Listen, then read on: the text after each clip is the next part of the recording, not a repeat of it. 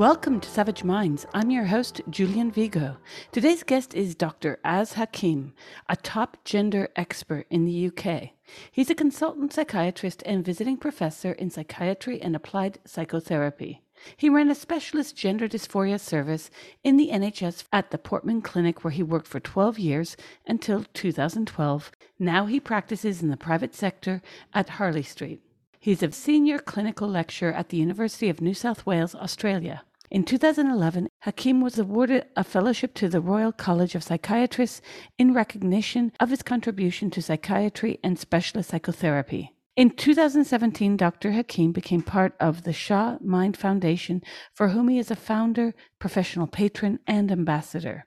In 2019, Dr. Hakim was appointed as Honorary Associate Clinical Professor at University College London Medical School. Hakim is also co-author and editor of Trans, Exploring Gender Identity and Gender Dysphoria, published in 2018. I welcome Dr. Az Hakim to Savage Minds. I am so excited to speak with you again after our first discussion that we had the spring of 2013, when I was just starting to work on my first article over what was then the gender identity v feminist war, conflict, whatever. But the article was quite fairly balanced. And I worked on the issues of what gender identity meant then and its conflicts with women and children's rights. And when we spoke over 9 years ago, you mentioned a conference on transgenderism that you were to attend in London in 2011 entitled Transgender Time to Change, that was canceled due in part to the accusation that you pathologize trans people. And I asked you about this, what was then, for many of us, the infancy of transgender activism, the sort that you and I are seeing now in full avalanche. And I asked you about what was going on. You told me, I'm quoting you, much of the politicization in the trans community is run by a minority. It is partly based on this adversarial for or against business. Recently in Australia, I was invited to speak, and there was such a fuss about my coming, as happened 2 years ago in London. But I was allowed to present my work, and in the end, it didn't match up to their expectations. When someone bothers to talk to me, they realize I'm not what they expected. Well, that was 9 years ago, over 9 years ago. How would you measure up your words from 2013 to today? Because the panorama of this activism has changed dramatically, has it not? It's amplified. It's got out of control. And there are, if you look at on social media, there's all this virtue signaling, and I'm thinking now about MPs, and most of them aren't really clued up. And I'm thinking of, all those photos of all these politicians holding a banner saying a ban on conversion therapy should include trans. And this is a very British thing, because there's a bill that's going to be discussed in Parliament as to they want to put a ban on conversion therapy, and no one does conversion therapy. They mean trying to convert people's sexuality. But Stone have lobbied for this to include trans, and it's a Trojan horse whereby the activists are trying to get this in so that nobody would be able to see any psychologist or therapist or psychiatrist and have their new onset gender identity questioned. So you wouldn't be able to say, oh, for the past 2 weeks you've thought you're a man. Oh, right, and you're 50. Why is that? You wouldn't be able to challenge that, because that would be considered conversion therapy, which would be ridiculous. Because if you're a parent and your young child suddenly comes home and says, I want to have a sex change, you'd hope that somewhere along the line they might see a professional, might see, oh really, why do you think that? Anyway, so now you get all these virtue signaling politicians holding up banners saying conversion therapy bans should include the trans, and I'm thinking, it reminds me of when they all used to wear those T-shirts saying this is what a feminist looks like, only to find out later that those T-shirts were being made in sweatshops in the Far East. So there's a lot of not knowing, lack of knowledge, misinformation, which is then paraded around in this lack of thinking space, where people become really highly charged and have an opinion on it when they don't really seem to know what they're talking about. But when they do talk to any of us who would call ourselves gender critical, they seem to understand where we're coming from. We seem to make sense. We don't seem to be these ridiculous, highly opinionated, evil people the trans activists think we are. We're reasonable, thoughtful, level-headed people who are concerned about the lack of thinking that there is going on. So I think the short version of the answer to your question is nothing much has changed. It's just got worse and more amplified than what it was before, with more people doing it. Yes, and I guess our end of it, the criticism of what is gender identity, what is this move to cite children in the crosshairs, has also become more politicized in the sense of, I met Stephanie Davies-Arai, for instance, when she was just starting out her work on transgender trend, and I too was new to this. And more people, because of her work and many others, are aware of what's happening with children and the absurdity. I'm sure you caught that with Pink News a few weeks ago, running the piece about the 2 gay men that are suing their fertility clinic because they got their surrogate pregnant with a girl. Okay.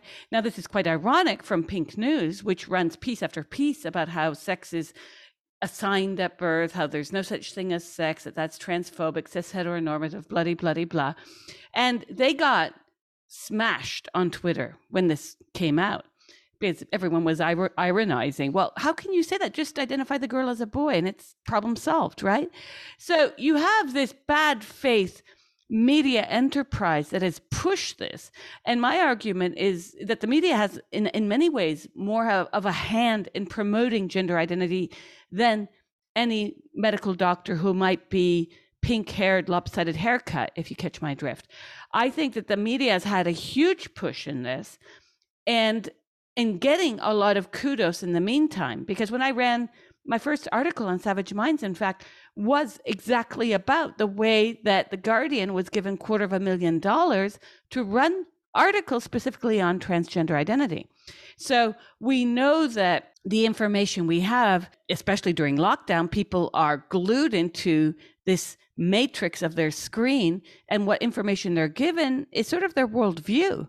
And so, you know, my initial meeting with you 9 years ago, we did it by phone still, but that was about a kind of cultural push by a few activists that has now become so blown out of proportion that the University of Pennsylvania just recently nominated that swimmer to receive a premium award intended for women, sports women and swimmers.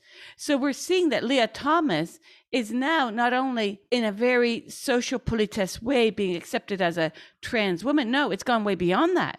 And this is back to where you and I spoke, that this has gone to where these men want to see themselves not as trans women anymore, as it were in the 70s and 80s and maybe early 90s, but it's gone full out to, no, trans is offensive. Those I'm not trans, I'm a real woman. Now, if you want to talk about the real women, they've assigned us, people like me, uterus carriers. We are cis women, right? So they've sort of reversed the naturalization of what things are in biology. And we are now cis women and they are the true women. It's almost like you're Mark 1 and they're Mark 2. You're the old model with and they've got better features because they've got more strength, more power and all that sort of stuff. So. Pretty much.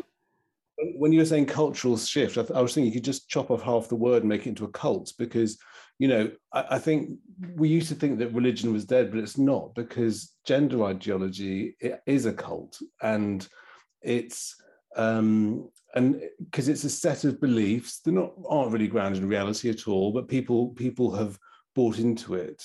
And some years ago, I was on a specialist panel. There was a parliamentary briefing thinking about satanic cults and child ritual abuse. And lots of people don't like to think of this existing because they say, oh, well, Satan doesn't exist. Well, whether or not you believe in Satan, it doesn't mean that satanic cults don't exist. And we know there's a big link with satanic cults and child ritual abuse. So it was a fascinating day where you were hearing all these things. And what became evident was that the satanic cult members had infiltrated every echelon of society. So that's how people kept getting away with it, all aspects. And in a way, the same thing has happened with gender ideologists. I mean, the cult members have infiltrated everywhere, and the media, and schools, and colleges, and universities, and government. So it's this epidemic of desperately trying to have everything LGBTQI, non-binary, and trans is rife. So the absurdity has become like this voracious appetite cult, which is unstoppable. And I was reading somewhere today that, the backlash on Twitter from some restaurant where they were proudly saying that because we have trans and non-binary customers, we're having unisex toilets. And the backlash from women was saying, hang on, what about all the women? It's like, and I was thinking, gosh, what is a non-binary person? They're just sort of, and it's lost contact with reality. The gender ideology, if you actually believe it, I mean, in the UK, the government departments which are trying to encourage civil servants to learn 100 different genders. I mean, what genders? It's absurd, Well, Yeah. it's also the way that we are cast. I'll give you 2 examples here. Duke University Press has just come out with yet a new publication. It's their TSQ, Transgender Studies Quarterly.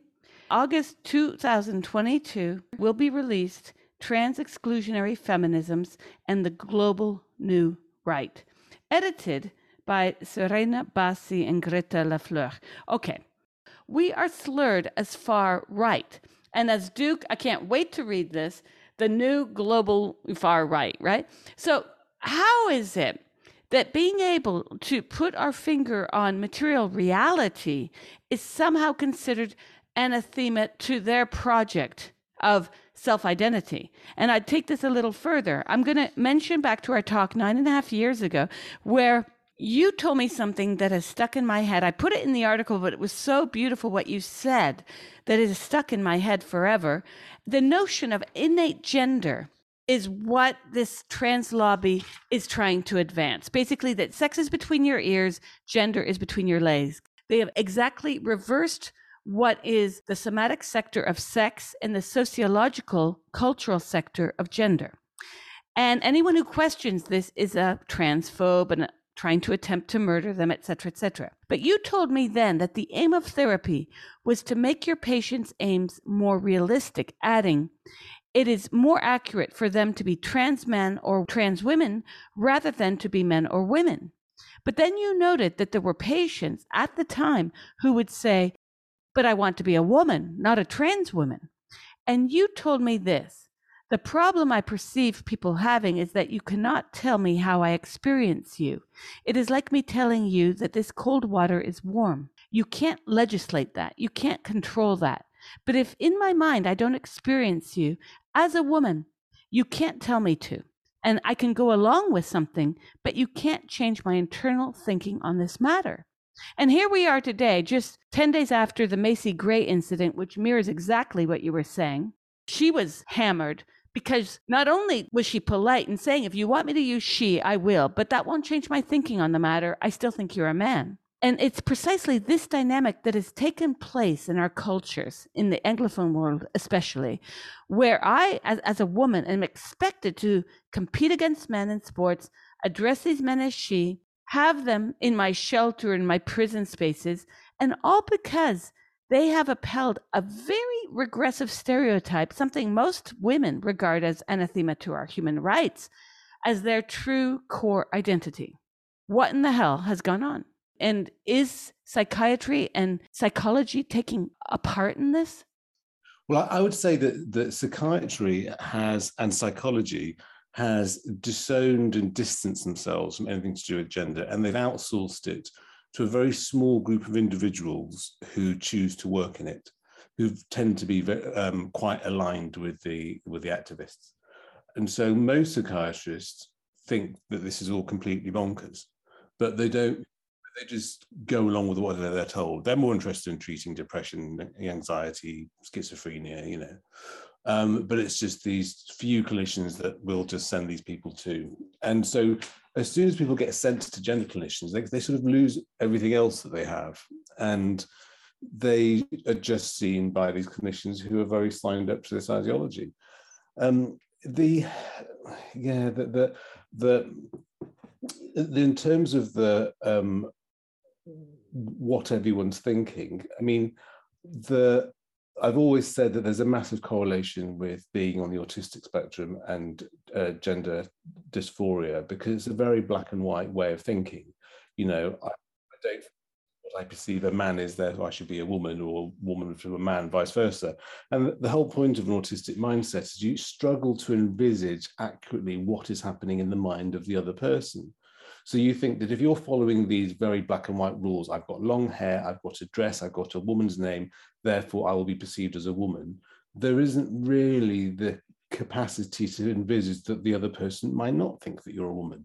That this theory of mind is lacking, so they don't really gauge that, and they're very sort of, because they're very black and white, they love the law, and so they legislate. So if you can, like I said to you last time, you can legislate for absolutely anything, but you can't legislate for how you think.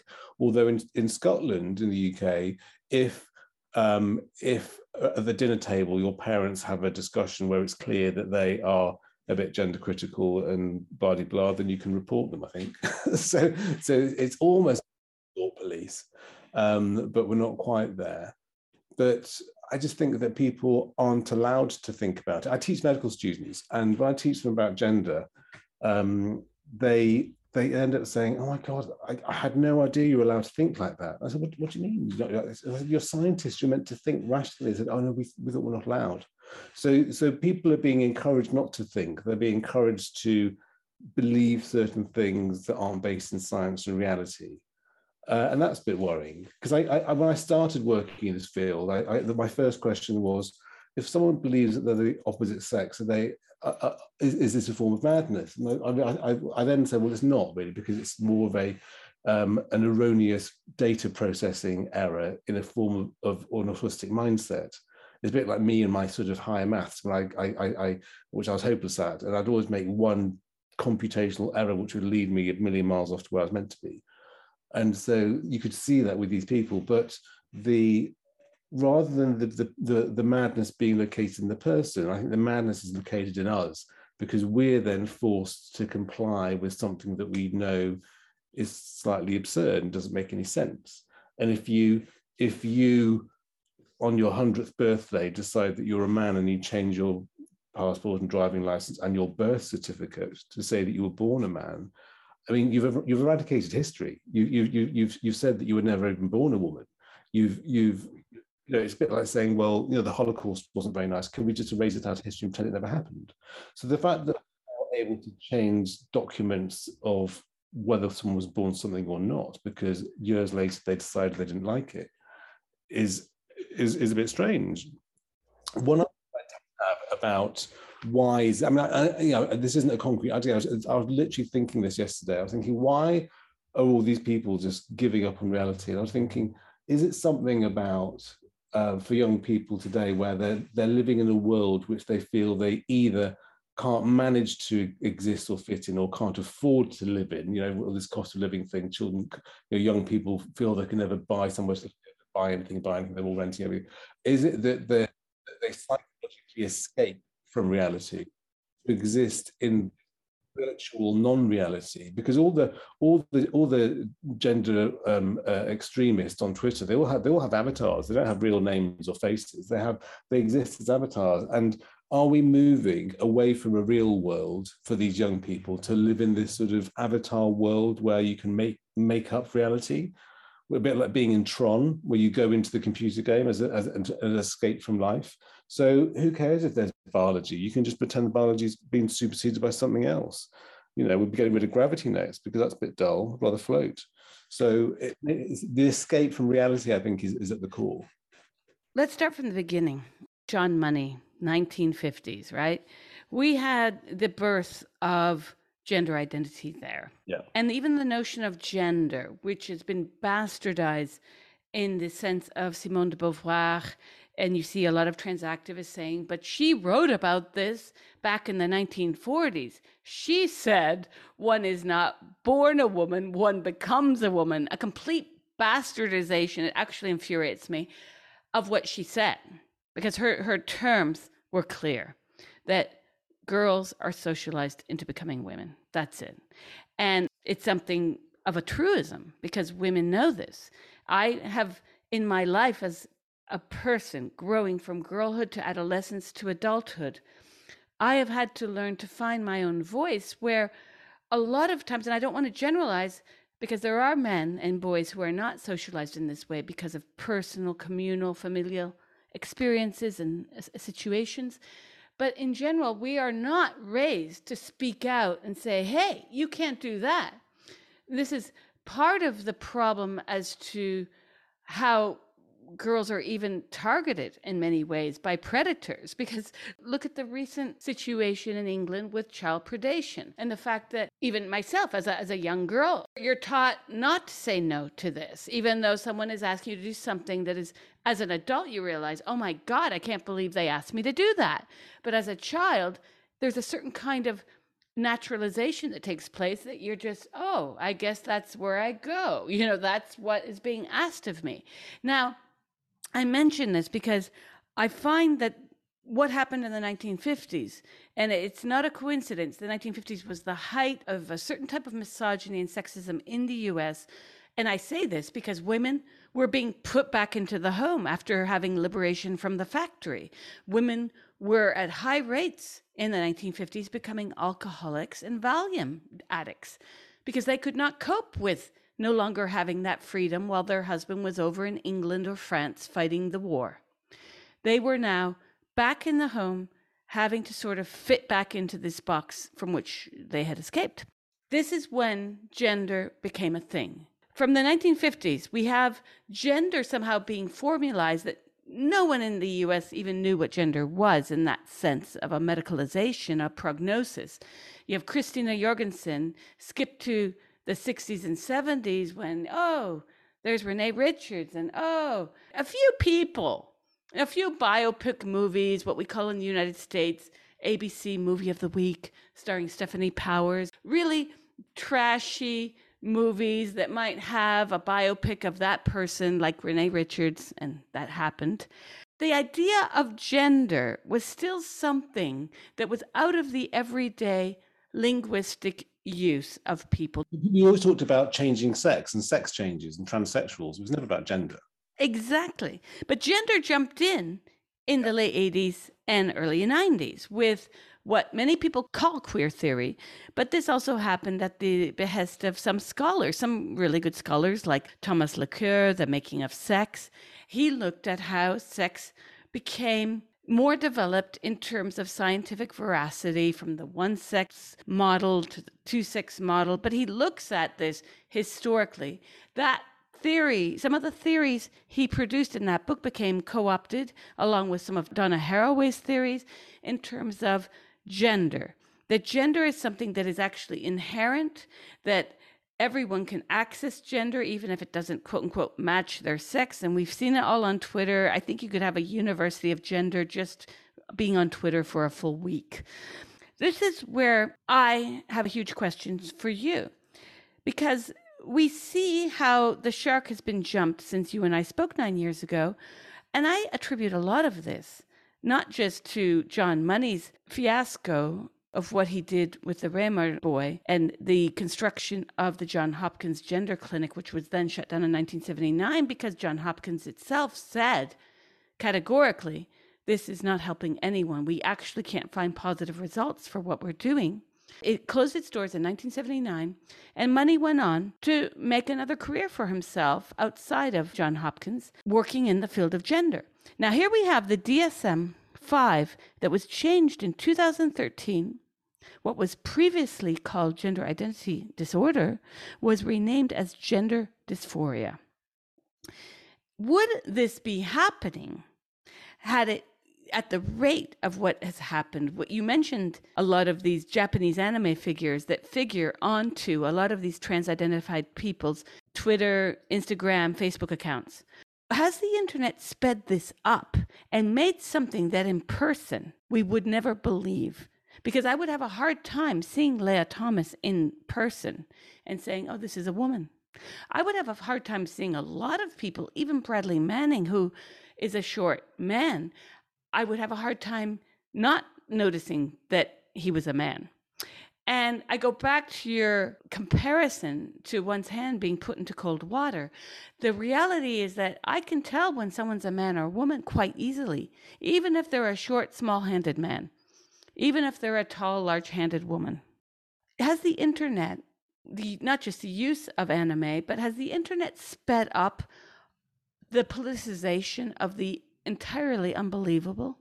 I mean, it has to have done. I mean, in terms of what you see, what you don't see, and then the voice of the mob that follows it. So in social media, so on Twitter, there's always, I have a big gender critical following, and I follow lots of gender critical people, and they're forever saying that things keep disappearing, or their likes keep getting unliked, or the most well-known one is that if you try and like lots of J.K. Rowling's posts, then your likes disappear, and that's quite a common one. So there is some level of things being slightly controlled as to what is evident and what is not.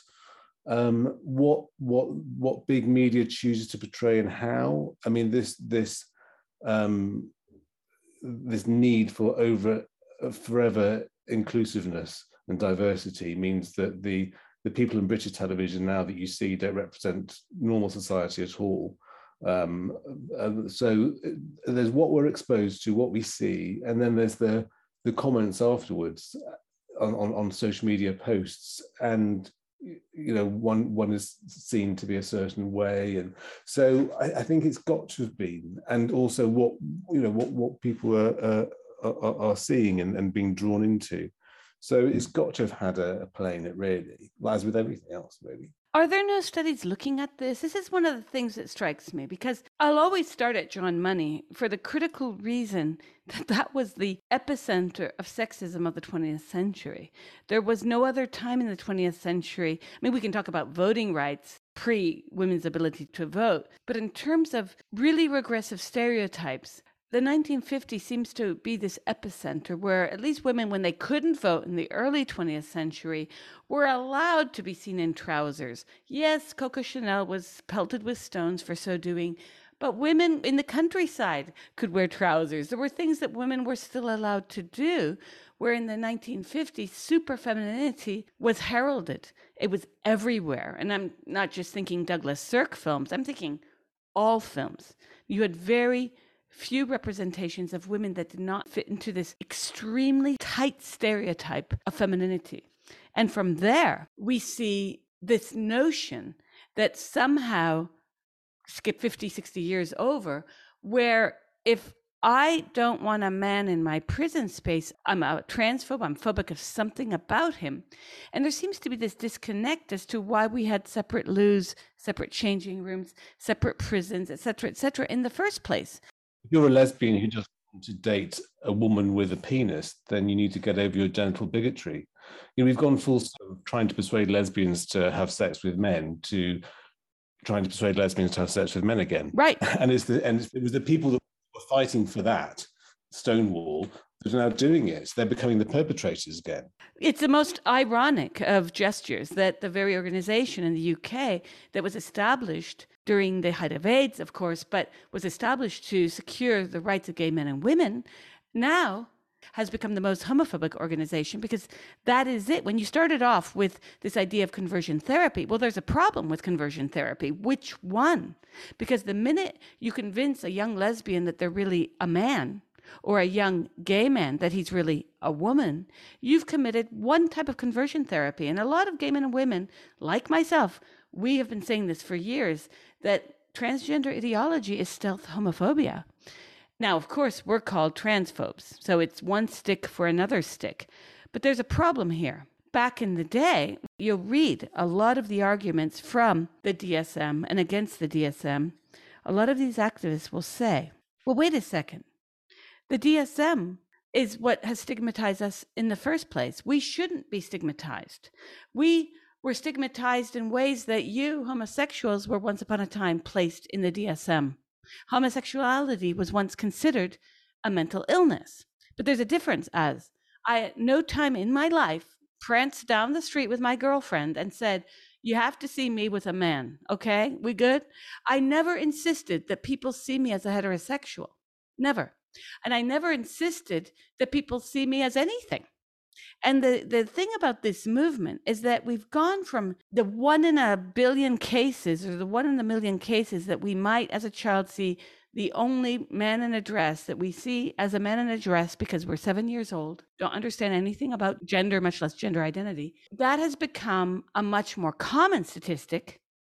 And what was social politesse of, let's say, the 80s and 90s, and not amongst everyone, but people saying she or girlfriend, because in the gay male community, girlfriend was used amongst gay men as a kind of sarcastic twist of playing with words that many lesbians and feminists deem quite misogynist. But this politesse was used once upon a time. And many today say, I will never do that again. I will not be like Macy Gray saying, I will call you she if you want me to, because they view that their participation in this theater has led to where we are today, where we have to say that lesbians don't have penises. I mean, did you ever think you'd have to say lesbians don't have penises? But that was my point about whether people are able to think critically or whether they just swallow what they're given. And I think one of the things that I go on about is the fact that this notion of trans and transgender is an umbrella term for lots of very different, distinct things. So if before we started calling everything trans, we had what we used to call true transsexuals, we had transvestites, we had fetishistic transvestites, and we had autogynephiles. Now, these are all labelled and lumped under the one umbrella of trans. So there's a big difference between someone who would formerly be called true transsexual, who I would estimate the majority of which are somewhere on the autistic spectrum disorder, which may be so mild that they may have only just reached what used to be called Asperger's. But you know, but if you look at my cohort of patients who within that category, they would all meet that criteria.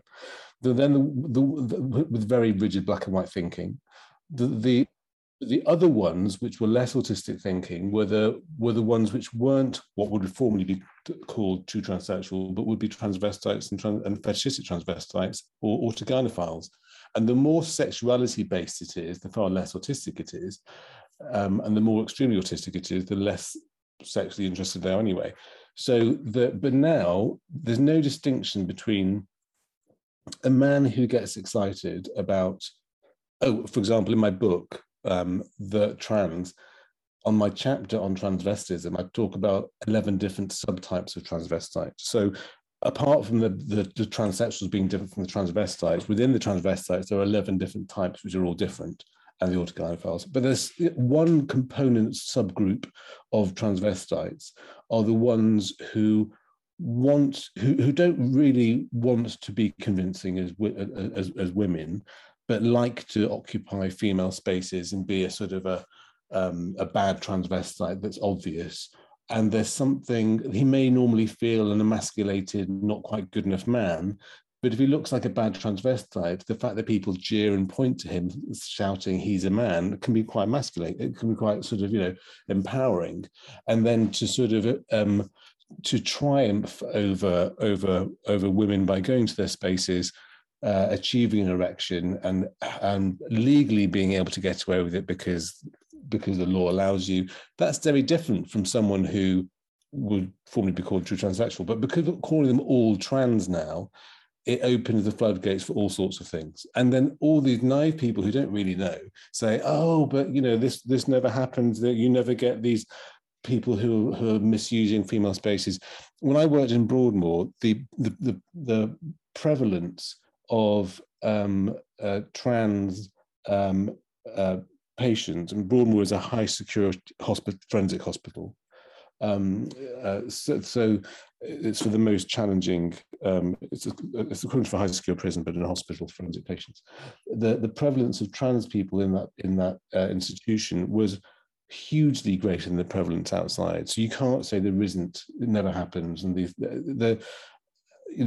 so you are opening up all these potential problems, and it's not just harmless woke.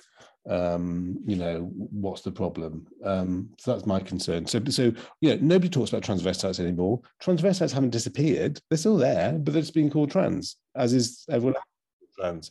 But they're all very different. So, I've had people who sort of cross-dressers who decide to go into work cross-dressed. They don't want to be a woman; they just like cross-dressing. But because they're presumed to be trans and everything trans is the same, then that's encouraged. And I think, well, nudists don't go to work in the nude, do they? Because they might get excited by that. So it's strange. It's a catch-all which is messy, heterogeneous, full of lots of disparate things, with lots of underlying differences. I interviewed Ray Blanchard last year. He came on the show and we spoke about autogynephilia, and he was saying that as over the years homosexuality became more accepted, the rates of, because he distinguished the two groups of one being autogynephiles and the other being largely gay men who were not coming to terms with their sexuality. But he says that group of gay men in refusal of their homosexuality was pretty much disappearing. And that the majority of the men who identify as transgender were in fact autogynephiles. Have you found this? I have a distinct group of patients who I would definitely call autogynephiles. And the ones that are most definitely autogynephiles are the ones who you see when it's too late. So the ones who have spent ages masturbating furiously at the fantasy of having a vagina and breasts, who then think that must mean I should be a woman, who then say to their doctor, I need to have a sex change. The doctor says, well, there's a 2-year wait. So they say, fine, I'm going to go on a plane to Bangkok and get a vagina fitted. And then they wake up going, shit, I don't want my vagina. Because the first thing that happens when you have a vagina fitted with a man is you get castrated. And when you're castrated, you have no libido. So if your sexually driven fantasy of having a vagina goes, because you've got no libido, you wake up with this unwanted vagina. And I've had a number of patients who've done that, who've said, hello, can I have therapy because I'm now in a state of utter depression because I've castrated myself for no reason. So those people are definitely autogynephile because their libidinal drive disappeared and their wish for it went. And I've got other people who I think would be autogynephilic who were actually transvestites, but then they sort of get carried away with how excited they feel occupying those women's spaces. They never really felt they were a woman, but they loved the cross-dressing. And because everything is now trans, and their understanding is everything trans means you should chop bits off and have hormones, and people are sort of led to believe it's like a lifestyle choice now. They look to doing that. So I think there's a definite population of them. I don't think they're all autogynephiles. I think there's a proportion who are. I think the proportion who aren't, who don't really have an erotic libidinal sexuality as other people might, are on the spectrum. And I don't think they are autogynephiles. And the spectrum ones are more in terms of having a very limited repertoire of what it is to be a man or woman. For example, I spoke to someone this week, and I was trying to I encouraged my patients to be a bit more creative and subversive. I was a very subversive teenager, and I probably looked like a transvestite at the best of times, but I was a goth. But this young man said, well, if most men have short hair and wear suits. And I said, no, they don't. Most men, I said, if only I love suits. If only I said, I love wearing suits, but I didn't know. So the idea that I think, gosh, he actually thinks that this is what men. But the idea for him, having long hair wouldn't be allowed. And I said, well, there's loads of men who have long hair. So it's expanding their very limited repertoire of what male and female can be. and that anything they do is male if they're male or female if they're male. It doesn't mean that they're, because it's very autistic to have a set of rules and be rigidly adherent to rules. And if things don't fit in with the rules, then something must be wrong, and it's a great cause of distress. And the other manifestation of the autistic spectrum brain is that of autistic meltdown. So if you've ever seen that wonderful play or read the book, The Curious Incident of the Dog of the Night, which is a wonderful portrayal of autism as a child, or if you've ever worked with autism, you'll know that, with children, if their fish fingers are touching their peas or there's ketchup or something, then they have this apoplectic rage and they have a meltdown. It's called autistic meltdown, and it's like a nuclear sort of explosion of emotions that's not just being upset, but it's proper meltdown upset. So fast forward to adult life, and you're on the spectrum, and you think you're not really a normal man, therefore you should be a woman, and you have long hair and lipstick and a dress, therefore you're a woman, therefore everybody should see you as a woman, and you've made all these rules so that everything can be fine, but then somebody doesn't seem to agree with you and is gender critical, then you have an autistic meltdown. So, I've seen lots of protests, usually anywhere there's a conference about gender, and if you look at the arguments, well, there aren't any arguments. If you look at the protesters, the only things they say is trans women are women, or, F the TERFs or kill TERFs. There's no actual constructive debate, argument. It's just believe me or I'll shout at you, which is very autistic. It's very, you have to agree with me or having a tantrum. It's autistic meltdowns. If you see some video clips of protests where the activists are literally approaching people in their faces and screaming at them, which is what happens with an autistic meltdown child. It's as if you don't believe me, I will just scream and scream and scream and scream like Pippi Longstockings until you believe me. And we all know that's not a way of winning arguments. You don't go, oh, okay, you scream at me so much, I'll believe you. You might step down and say, okay, I'll pretend that I believe you just to give myself less of a hard life, like maybe a certain famous pop singer did recently. So it goes back to what we really believe and what we will humor you with if you make our lives hell. You're listening to Savage Minds, and we hope you're enjoying the show. Please consider subscribing. We don't accept any money from corporate or commercial sponsors, and we depend upon listeners and readers just like you. Now, back to our show. This is part of what I find curious here, because as a psychiatrist, I don't know what kind of patients you've dealt with, but let me throw out a few ideas here, because I do make this comparison sometimes. I don't imagine that the NHS is full of psychiatrists telling kleptomaniacs that they'll get a Visa Gold on the NHS so that they can go and just spend away to take care of their issue, right? I use this example because I have always come back to this point of how do we get here that this seems to be the one pathology, the one single pathology where society at large is expected to go along, wink, wink. Yeah, I mean, as a psychiatrist, most of our time is spent with people who are suicidally depressed telling us they're totally convinced that their life would be better if they were dead. We don't try and convince them otherwise. How is it then that this has been ushered forth into this kind of social and political politesse where now, as you know, from self-ID, a man can, and he doesn't even have to be 50. I would argue that even a 16-year-old saying, I identify as a woman, it is incumbent upon this person to understand the socio-political statement that he has just uttered. Because what does that mean? I'm going to say this until the day I die, because I do not understand what that means to feel like a woman. And I've had 3 children. It's not a feeling state. Feeling states are happy, sad, irritated, annoyed. Woman isn't a feeling state. It's like saying, I feel like it's Saturday. It's a belief. It's not a feeling state. You can't feel like Saturday. You can't feel like a woman. If you have a belief that's incorrect, it's either delusional or an invalid idea. So why has it happened? I think it's a composite of various things which are compounded by a denial of direct responsibility. So what I mean, so on the one hand, you've got surgeons who are, and I started my young sort of junior doctor days in plastic surgery. I was helping do these operations. And you've got surgeons who are amazing technicians and craftsmen who are doing something, and they don't have to worry about whether what they're doing makes sense or not. They just have to worry about doing a good job.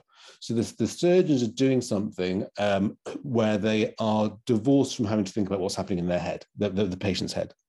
The general psychiatrist is saying, well, this is a gender thing. We don't get involved in this. We'll just divert this to a gender clinic. The gender clinic is saying, well, the patient wants this. The surgeon's happy to do it. The patient keeps telling us they want it. So we'll say yes. And then the endocrinologist said, well, we'll give them hormones because the psychiatrists are okay with it, the surgeon's okay with it, the patient's okay. So there's a denial of direct responsibility. It's always someone else, hopefully, is taking responsibility, or they're just doing their component bit. The body bit is separated from the mind bit, is separated from the hormone bit. And then that's in a mix of a socio-political trajectory where you've got the activists who, being, a lot of the gender people being on the spectrum, being very sort of argumentative and getting their way and lobbying and shouting, and so they managed to get various legislation done. Then there's this Stonewall who once they'd achieved everything they wanted to achieve in terms of gay marriage and stuff in the UK, they didn't have anything else to do, so they had a meeting and they said, well, let's take over gender ideology as our new mission. Didn't have the decency to tell anyone that they had a change of plan. So everyone just presumes they're still about sexuality. They still get invited to all these various things, but then now they infiltrate it with their new ideology. So, and it infiltrates into all the levels of everything and gets promoted. So that's how we get to where we are. It's the mix of denial of a direct responsibility between clinicians, fueled by the social cultural changes that are happening around it, and we find ourselves in Never Never Land. I would add to that capitalism. Let me tell you, the other day I wrote a piece about conversion therapy, the sort that Macy Gray was put through, where she had to convert her mind. And I talked about this as the conversion therapy no one is mentioning. And when I posted in LinkedIn, I got a suggestion. Do you want to join LGBTQ plus advertising, media, and marketing group? I said, okay. Now this is from the group. I'm reading it to you now. Now that hashtag Pride Month is officially over, one of the hot topics of 2022 is what are organizations, large and small, doing to maintain their marketing outreach to the LGBTQ plus community outside of June. What is your company doing to keep that message alive as we enter July and the rest of 2022? You know that a lot of people don't know the difference between trans and gay, by the way, right? So they just think we're all one thing. We're just amorphous. And all throughout this, I started to read through the thread. You've got pictures of a lot of now these women who have transitioned, having had mastectomies. And I'm thinking, these are people who consider themselves on the left of center, a lot of these folks. Lots of them, almost all of them. And this has been pushed almost exclusively by the left in certain countries like the US. So what is going on? Again, jumping back to John Money, thinking that it was a good idea to just raise a child who had a botched circumcision as a girl. And it wasn't like men didn't come back from war having lost their penis and testicles. This wasn't like the first boy to have had an accident, right? But that was somehow the quote unquote solution to the problem, which ended in David Reimer's tragic suicide. This seems to have been a moment of Frankensteinism allowed within the medical community at the height again of where shock therapy was being used to treat homosexuality, to treat depression, to treat various schizophrenic disorders. Okay. How is it that in the fields of psychiatry and psychology, we are not seeing a lot of you guys? I mean, you're speaking out and you've suffered because of your speaking out, but a lot of your colleagues are not. isn't it time that there's an open letter saying, what the hell is going on? We need to stop this. We need to put the kibosh on men claiming that they're women and that being ushered forth into law where their entire history is erased.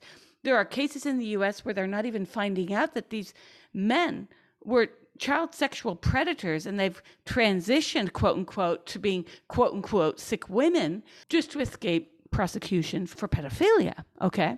And I'm left of center. I am not one that thinks a man that puts on a dress is a pedophile. No. I'm just speaking about specific cases here. And I would add to this the verboten nature of mental illness.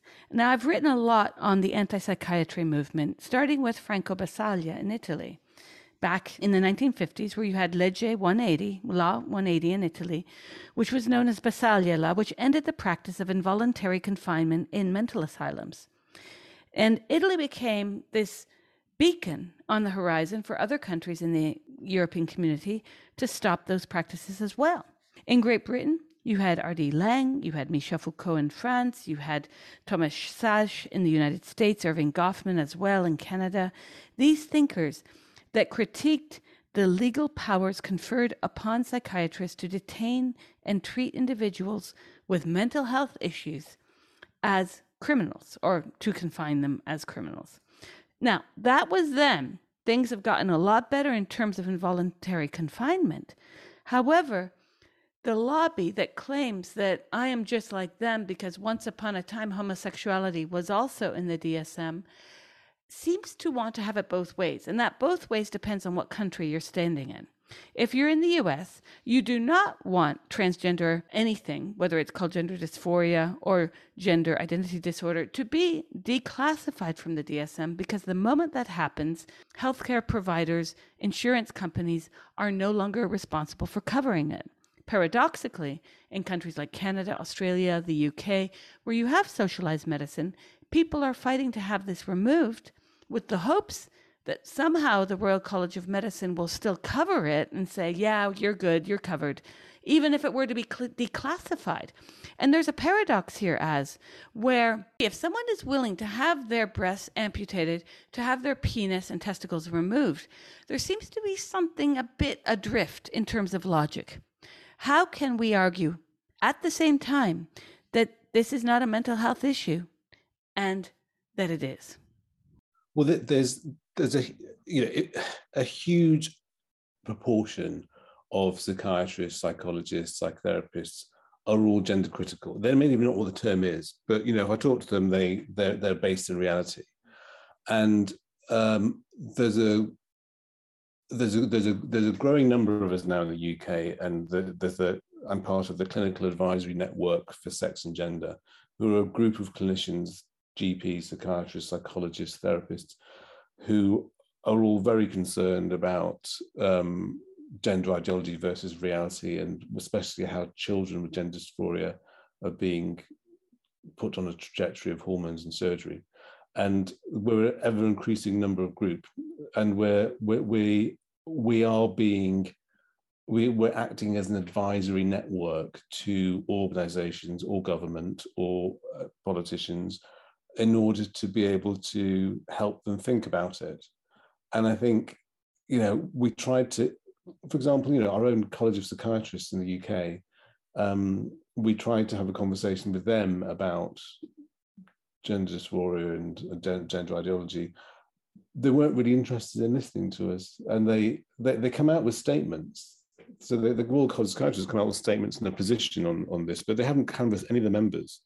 It's just a small number within the management of the organisation that come up with a stance on this, which is meant to be reflective of all psychiatrists in the UK, members and fellows. They haven't asked members and fellows, and there's a huge number of us members and fellows who would like to be asked. We did ask the college whether we could be asked and polled, but they wouldn't. So whether you see it externally, whether the Royal College of Psychiatrists, physicians, obstetricians, whatever, are having a stance, that doesn't mean that actually all the psychiatrists, obstetricians, physicians think that way. They're being represented by those who represent us saying we think this way, but actually the people on the ground don't. Well, then what happens to medicine where you have voices like yours? I have other friends who are psychiatrists who also agree that there's something awry, yet the power to change seems to be beyond your grasp, institutionally speaking. I don't know any psychiatrist who doesn't agree with reality. I mean, there are loads of psychiatrists. But we're being represented by, rather sort of, socially social justice adherent people who don't really represent the views of the people on the floor. But you have a niche in the US, especially, and I have to repeat, where there is no socialized medicine. You have the likes of Diane Ehrensaft. Have you heard of her? Have you seen her video where she says that if a young child as young as 2 or 3 rips off their blue onesie, they're refusing to be a boy and they want to be a girl. Similarly, if a girl rips out her barrettes in her hair, she is identifying herself as a boy. It's hard to even say this without laughing. It's all there on YouTube. You can see it. She's got a niche practice there. And I want to have a practice. I want to have one of those practices that if you go to Susan's Place, one of the many websites to quote unquote assist trans-identified individuals, which I found around the time that you and I spoke in 2013, it's replete with all this misogynist nonsense, plus a load of people who could be any number of non-trans identified people who are making a living teaching you how to talk and walk like a woman. And I could do that, because I don't even know what the hell that means, but I could still rip a load of people off by teaching them my walk and my talk. It's called appropriation, isn't it? I mean, it's the gender equivalent of blackface, isn't it? Yes, it is. And that's what Janice Raymond said back in the day, who I interviewed years ago. After you and I spoke, I think we spoke the year later. She's the one that they hate the most. She wrote the response to this kind of what she viewed as a burgeoning culture, which people like myself, I never saw. I was a kid when she wrote her book anyways, The Transgender Empire. And so you had Sandy Stone, who wrote The Empire Strikes Back, which became this sort of foothold for transgender studies in the US. And I have to wonder why stereotype is allowed to persist, because you see people who are on the left, who are in fact Black women, saying, oh, it's not the same thing. I don't get a choice in being Black. And I'm thinking, yeah, but there are probably, and scientifically speaking, you are much more a woman biologically than you are a race. The fact is that since Charles Darwin, race has been argued consistently, sex has not. There's something that scientists know, that humans are sexually dimorphic. So I've got friends who've got children, and the children might be 8 or 9 in primary school, and the schools have been infected with LGBTQI awareness, diversity training from Stonewall or the likes, or Mermaids, and the parents say that the tomboy young girl was asked by a teacher, do you think you'd rather be a boy? Or and one of my my Polish builder found an exercise book of his daughter where she scribbled how maybe she should be a boy because she likes football, and maybe she should kill herself. And it's like, oh, what are they doing to these children? Rather than allowing people to be gender non-conforming and subversive and creative, you're actually trying to foster and fuel this cult of a gender disorder, making people feel that they're wrong. And my point is that no body is wrong. Literally, no bodies are wrong. There may be a problem in your relationship to your body. There might be a body dysmorphia. But your body isn't wrong. The answer isn't changing your body. Going back to your thing on LGBTQ, I can't stand that term at all. I mean, I struggle enough with the term gay. I much prefer homosexual, because I always said that if there's nothing wrong with heterosexual and bisexual, what's wrong with homosexual? And I always thought gay sounds a bit sort of like I should be like we should be skipping through the fields, throwing flowers around. And as for LGBTQI, I mean, people aren't even referred to as being homosexual or gay now. They're just referred to as LGBTQI people.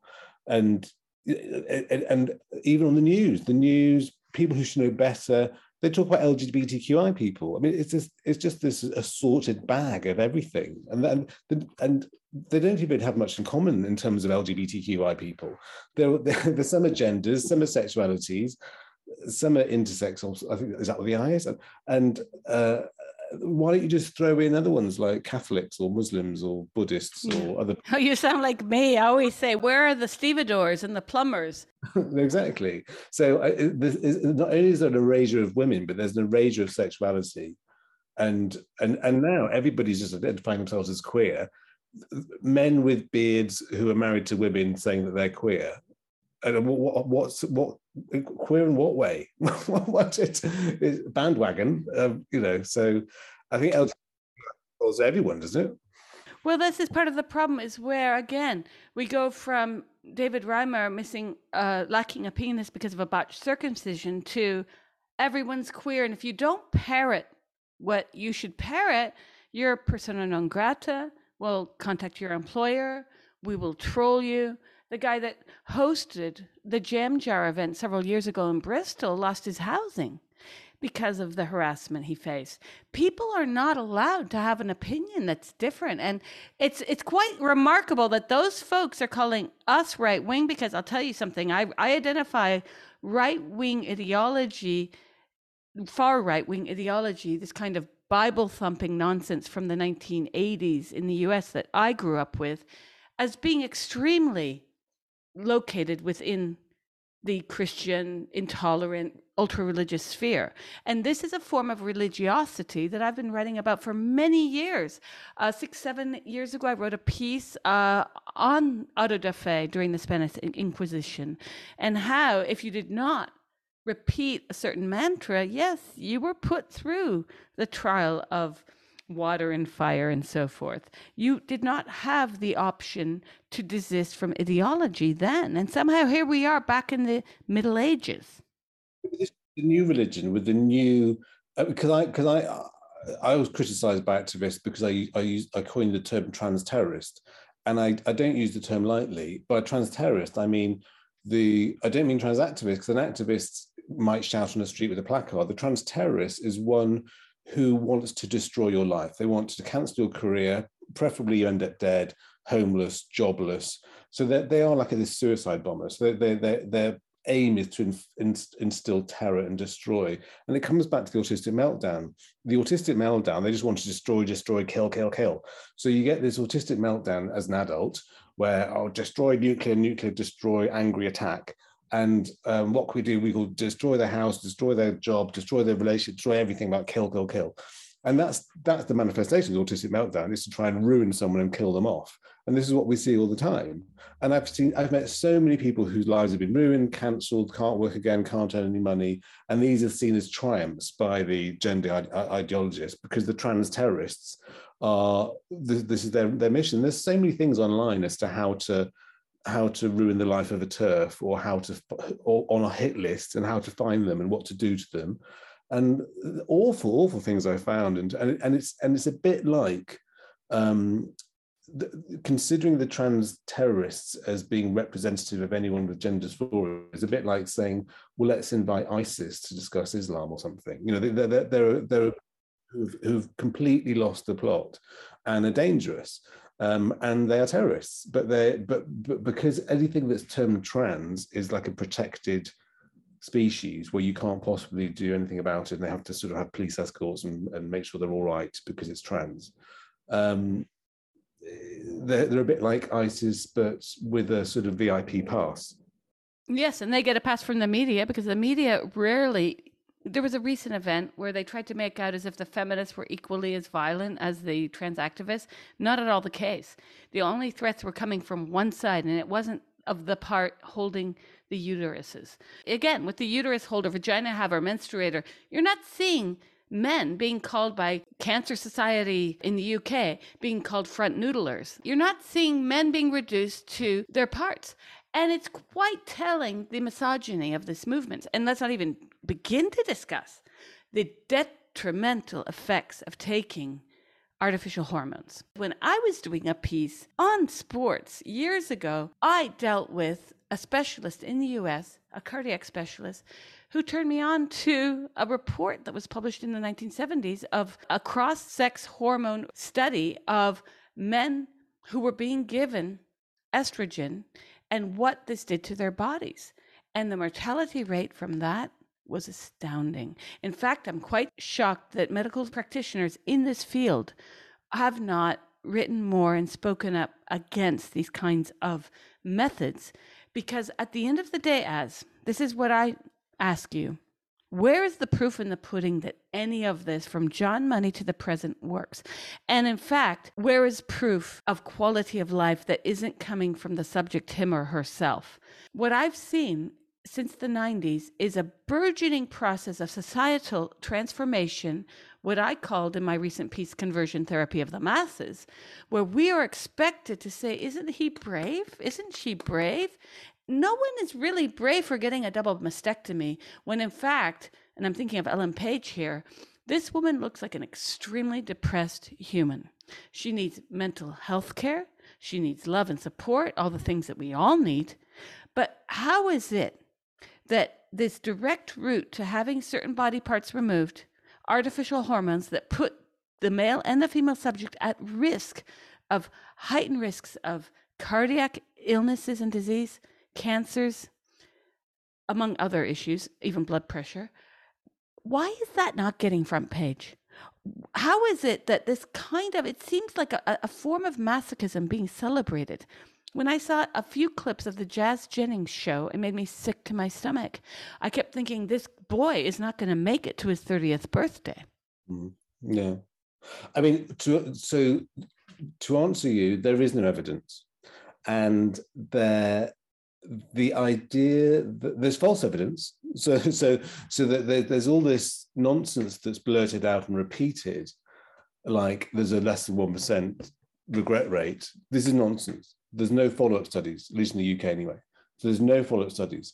But if you repeat a non-fact enough, people will believe it's a fact. So they're always saying that the two non-facts are there's a less than 1% regret rate, and there's a very high suicide rate if they don't physically transition. That's another lie. There's no evidence for that either. So, but these two lies are repeated again and again and again and again, and the public believe it. So you've replaced the absence of actual data with non-data, which is repeated ad nauseum, which then, becomes known.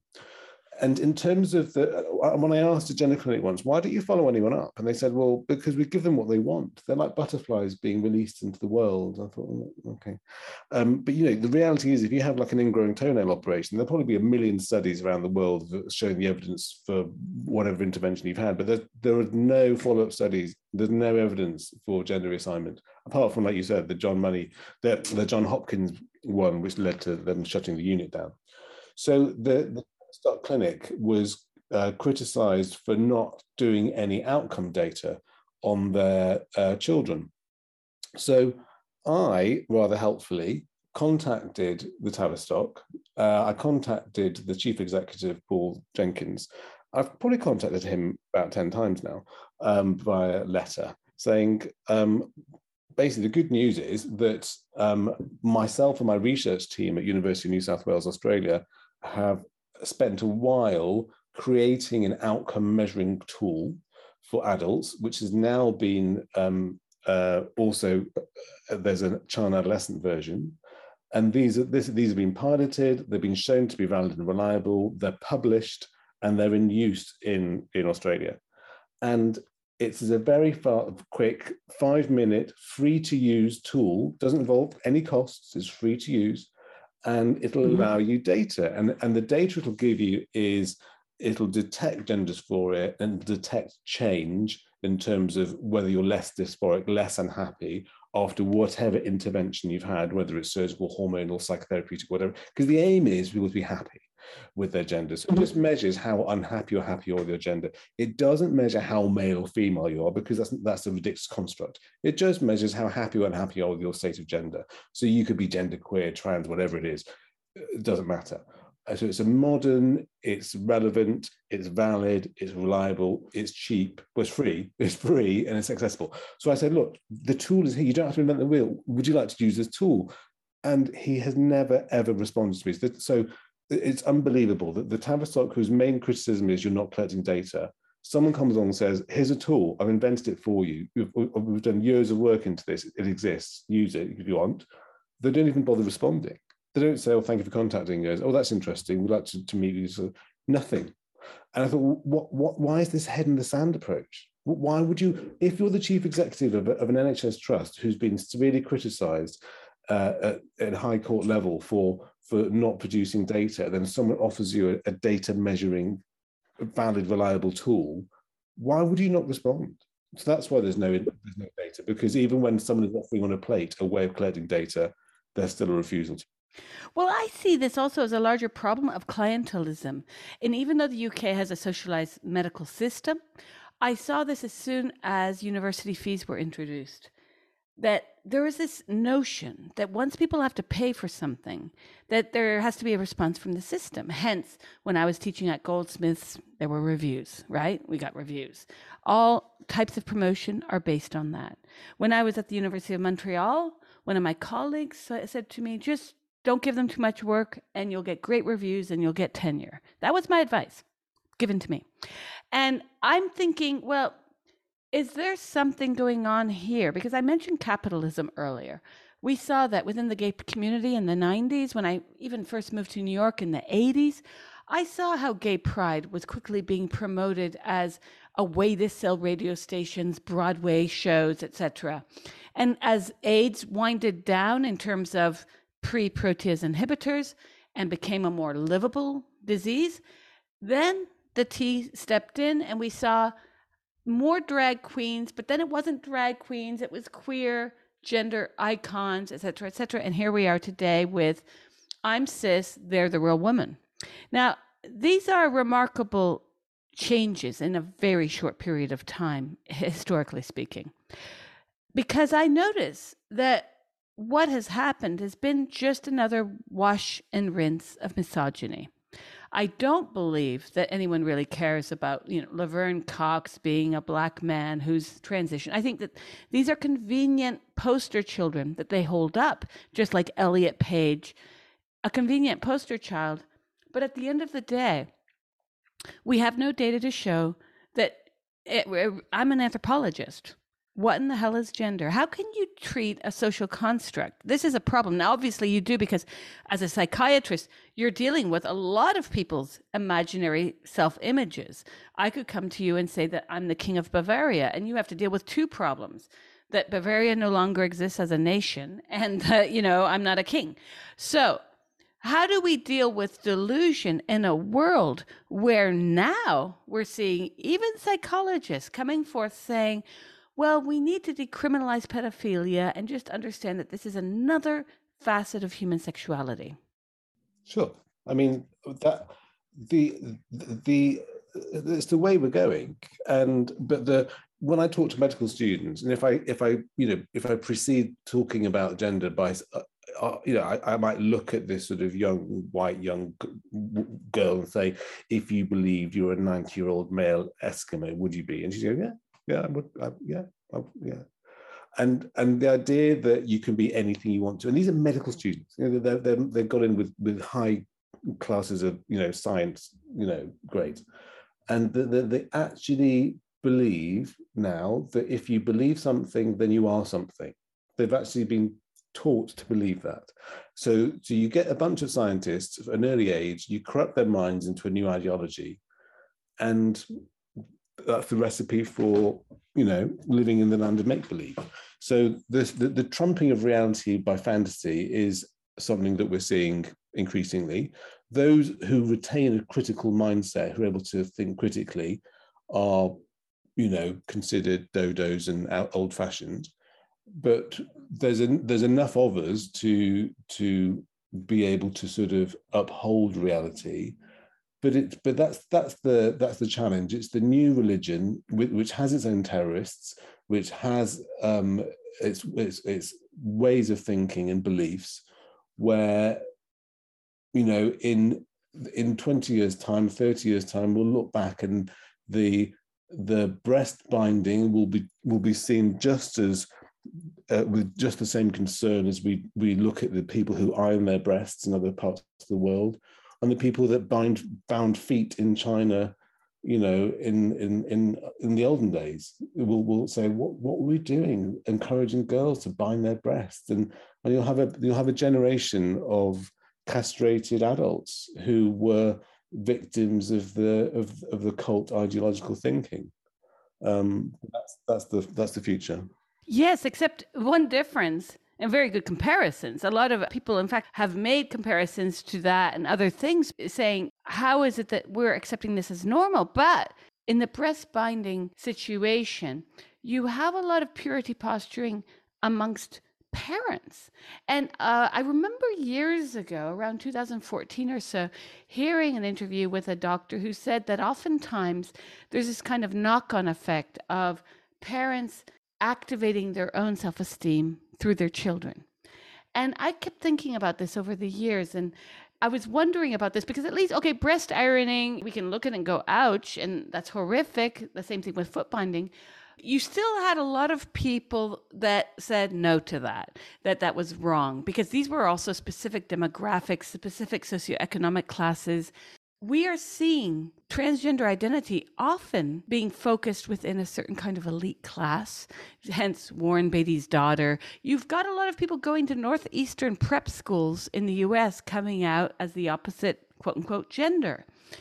There seems to be a very class-related issue in common with who is identifying and how they are being trained.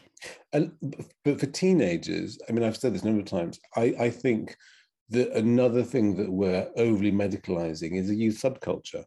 So I'm known for saying that rapid onset gender dysphoria in kids is actually Goth Mark 5, and what earth am I talking about? Well, you know, youth subculture prior to the advent of social media was always music based. So I was, you know, you had punks. I was a post-punk goth. You had the sort of new romantics, and it was all what music you're into, and your identity was your music, and you'd follow your favorite band, and you'd cover your lever arch file at school with band stuff, and it was all about the music and the band. And I remember when Jenny came to school one day, she had massive back-combed hair and lots of eyeliner.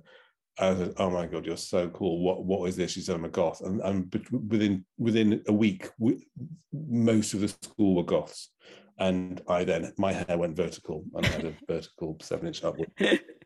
And you know, so, and then a friend of mine who works in the music industry quite accurately said that the advent of social media was the death knell for music influenced youth subculture, because rather than your identity, like being a goth, was all about listening to The Cure and having this sort of appearance and blah, blah, blah, it became your social media profile.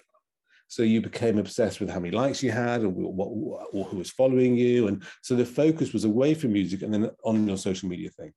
And then, so if we look at the trajectory of goth, I talk about this because I used to be one. So, you know, Mark 1 goths were post-punk. So they were like, you know, this Bauhaus, and they were quite sort of quite scary looking. And then, you know, Mark 2 they're a bit happier. The Cure came along, they're a bit more bouncy. Mark 3 were sort of, they'd embraced the idea of wearing things that were colourful. They were shoegazing. They were listening to Cocteau Twins and 4AD, and you know. And then Mark 4 was post-social media, and they were more emo. So they'd start self-harming and stuff because they all learned about it online, and they're all doing that. And then Mark 5 is rapid onset gender dysphoria. So the Mark 5 goth is the person who goes to school and someone's got their hair all over the place and say, what are you? I'm non-binary. Oh yeah, I'm non-binary. It's the new goth. So when you have a sudden upsurge of people going, oh, I'm non-binary, I'm trans in a school, and the whole school, it's just a subculture. They're being cool. You know, non-binary is the new cool subculture to be if you're a kid. But we've medicalized it. You know, when I became a goth, my parents whose only interest was whether or not I'd get into medical school, they turned a blind eye and they go, oh, yeah, okay, fine. But my mother said once, are all the boys wearing red lipstick at 3:00 in the afternoon? And it was such a complex question. Not are all the boys wearing lipstick, but are they wearing red lipstick at 3:00 in the afternoon? It's like the color and the timing were really important. But they didn't really mind, and they used to like dye my hair with me and help me. They knew it was a phase I'd grow out with, and lo and behold, I now don't look like that at all. But rather than them sending me to a goth clinic where I'd get my lips tattooed purple and my, hair permanently vertical, they just sort of let me get on with it, and it was a phase. I get over it. Now, as soon as someone says, "Oh, I'm non-binary and trans," you put them on this trajectory of castrating hormones, other hormones, and chopping bits off them. Whereas they're just being a goth. So there's a medicalization of what essentially is a subculture for the rapid onset gender dysphoria. If you've got someone who's 17 or 18, they suddenly decide that then they now want to be trans. Is it a medical condition, or is it they're just being cool? Well, this is the larger question for the medical community to discuss. And I really feel strongly as that we need to have an open investigation into all of it, not just of the Tavistock, but the whole kit and caboodle. Because I feel that what we are witnessing today is, now I had Lisa Littman on the show, and she, was the person who coined rapid onset gender dysphoria. But I think we are seeing a full-blown case of that, not just on youth, across all age groups, of contagion. There's a social contagion here. And it's very linked to people's isolation, atomization, stuck at home behind their computers. There's no coincidence here as to what's happening. We're seeing it. Why has the NHS not commanded many studies on this? And there should be sociological and anthropological studies in tandem with medical studies. Why is there, as you mentioned, the Tavistock should be having to answer to not having done the kind of follow-up, but also why are they not taking up yours and others? There should be many ways that they are now evaluating their former patients and current patients. And why is it that children are being blocked puberty? I mean, these are hugely ethical questions that must be answered in a very responsible way, because what we've seen so far, and I've had many of your colleagues from the Tavistock on the show, where they were the whistleblowers. Now they're heroes, but what I'm not seeing is a follow through. Right now, is the Tavistock still in full operation?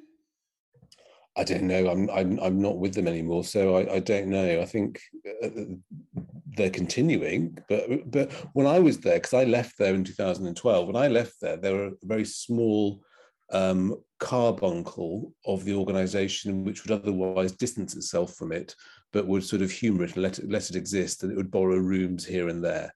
But then, since then, in the 10 years that's followed, because the 99% of the rest of the Tavistock had dwindling referrals because it was done by local hospitals, then it had a huge increase in the GIDS stuff. So it saw the GIDS as this lifeline. So whereas 99% of all the people who worked at the Tavistock thought it was a bit strange, they didn't want anything to do with GIDS, it sort of became like this this cancer which took over the whole organisation, which is now totally captured. And the true psychoanalytic core of the Tavistock has all but gone and been replaced by the tumour, which has taken over. I went to the medical director in 2004 and sat down and said how concerned I was about GIDS, and he may as well have put his hand over his ears and smiled and patronisingly and showed me the door. But how is it then, since the 1950s, this idea that one can have have a sex change, as it was called back in the 60s and 70s. Now it's gender, but now we've got people self-identifying as nine. I think we should go back rather than. I think it's more useful to talk about sex changes than changing one's gender, because if you're operating, then you can't operate on gender. Obviously, but this is the lie that's being told, and you've got clinicians, even in the UK, I'm afraid to say, who buy into this because that's how they make their living. There's so few of them in the UK, but they a proportion of the proportion of clinicians who work with gender, doing physical treatments for gender, versus all clinicians in the UK is minuscule. True. So they don't represent most of clinicians. They represent a very small number of people who work in that field. Then how do we address this, though, where you see in countries like the US where this is, whoa, the shark jumped so many times we've lost count, and you have the privatized clinics, you have all these doctors making loads of money because they can. If I went to a doctor and said I would like to have a donkey face, well, there would be very few ethical boundaries for them to have to obey. Now, how do we address this, since, as you mentioned earlier, there are how many hundreds or thousands of genders? It's way beyond one or two. People are going to have an idea, a fiction, implanted into their body or put onto their body. How does a doctor treat someone who's non-binary when, as you just pointed out, Goth, the Cocteau twins, Flock of Seagulls, growing up in the 70s and 80s, I saw very few pop stars who looked like men who were male, or very few who looked like women who were female. Annie Lennox. I would have been transitioned as, I like playing street hockey. But I look at photos of me when I was 19. I looked like a bad transvestite. And I actually remember going on holiday to Istanbul once. I was chased down the street because I think they thought I was one. So I was wearing rose-printed leggings and had long orange hair. But it wasn't about gender. It's just about being subversive and being post-punk. And, look at Boy George. Boy George never said he was a woman, but it was all about sort of getting you to question and be confused. Whereas the trans person, rather than allowing you to be intrigued and question and creative and subversive, says, you will see me as this. Even if you don't see me as this, you will see me as this. Rather than allowing the person to challenge what you think of being male or female. No, it's very autistic. It's very, I'm doing this, you will see me as this, no question about it. It's the opposite of what we try to do in sort of, new romantics or anything like that. Yet having the information in its hand, the NHS still has policies that will not protect single-sex wards. I mean, this is the phenomenal part of it all.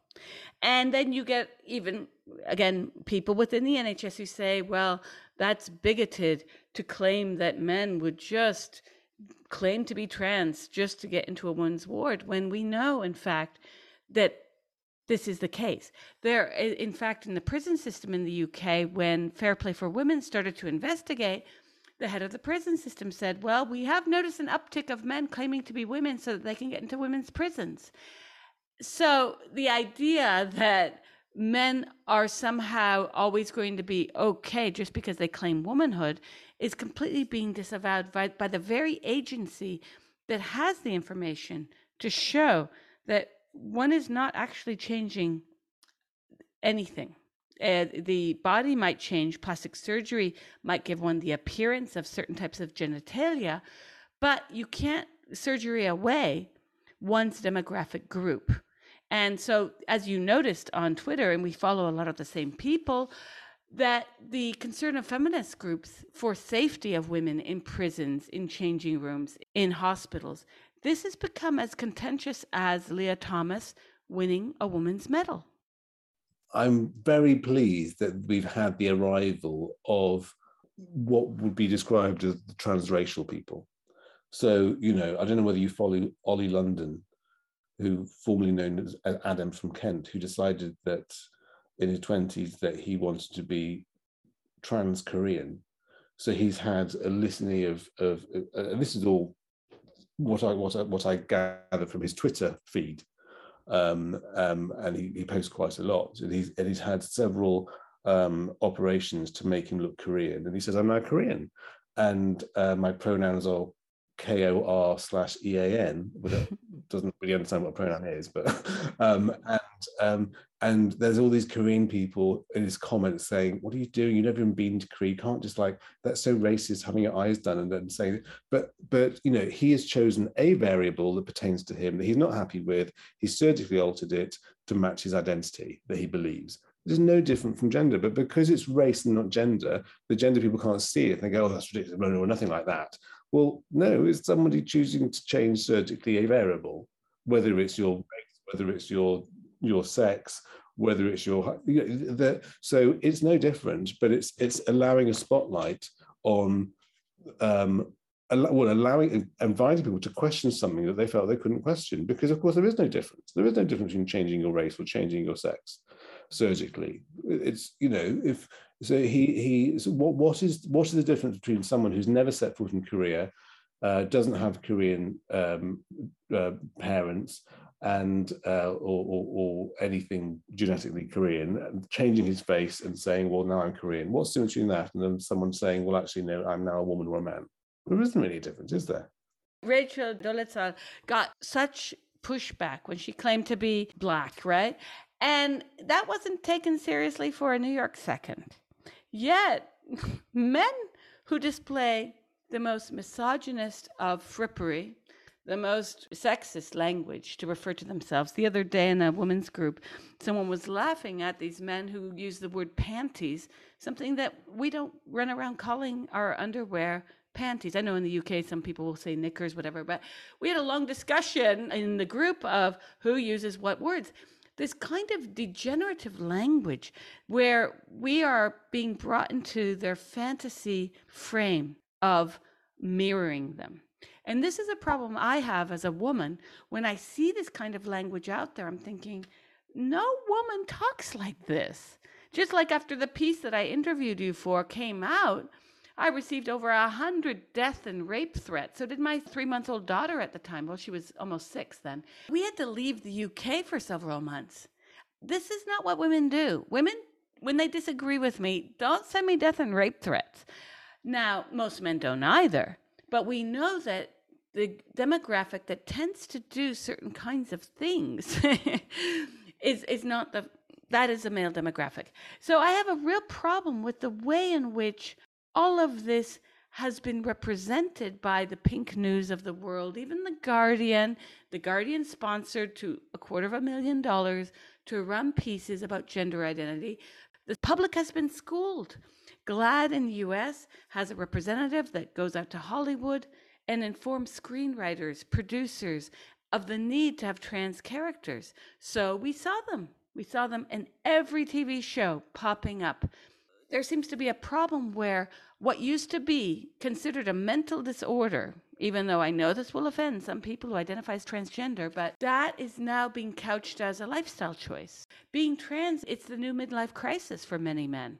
Oh, it's a career choice. So teenagers at school, and they've talked to me about this. Say, well, now that I can, I was thinking about what it is to be a man or woman. If I could choose, well, now that you can choose, I might choose to be a woman because, or a man because. And it's almost like they've had some sort of careers teacher that rather than, do you study this? Do you study this? Do you become this job or this job? Well, would you like to continue as a man? Would you like to be a woman? And these are the options available. This is what comes with each package. And they talk about it as if they have this choice now, which is quite odd.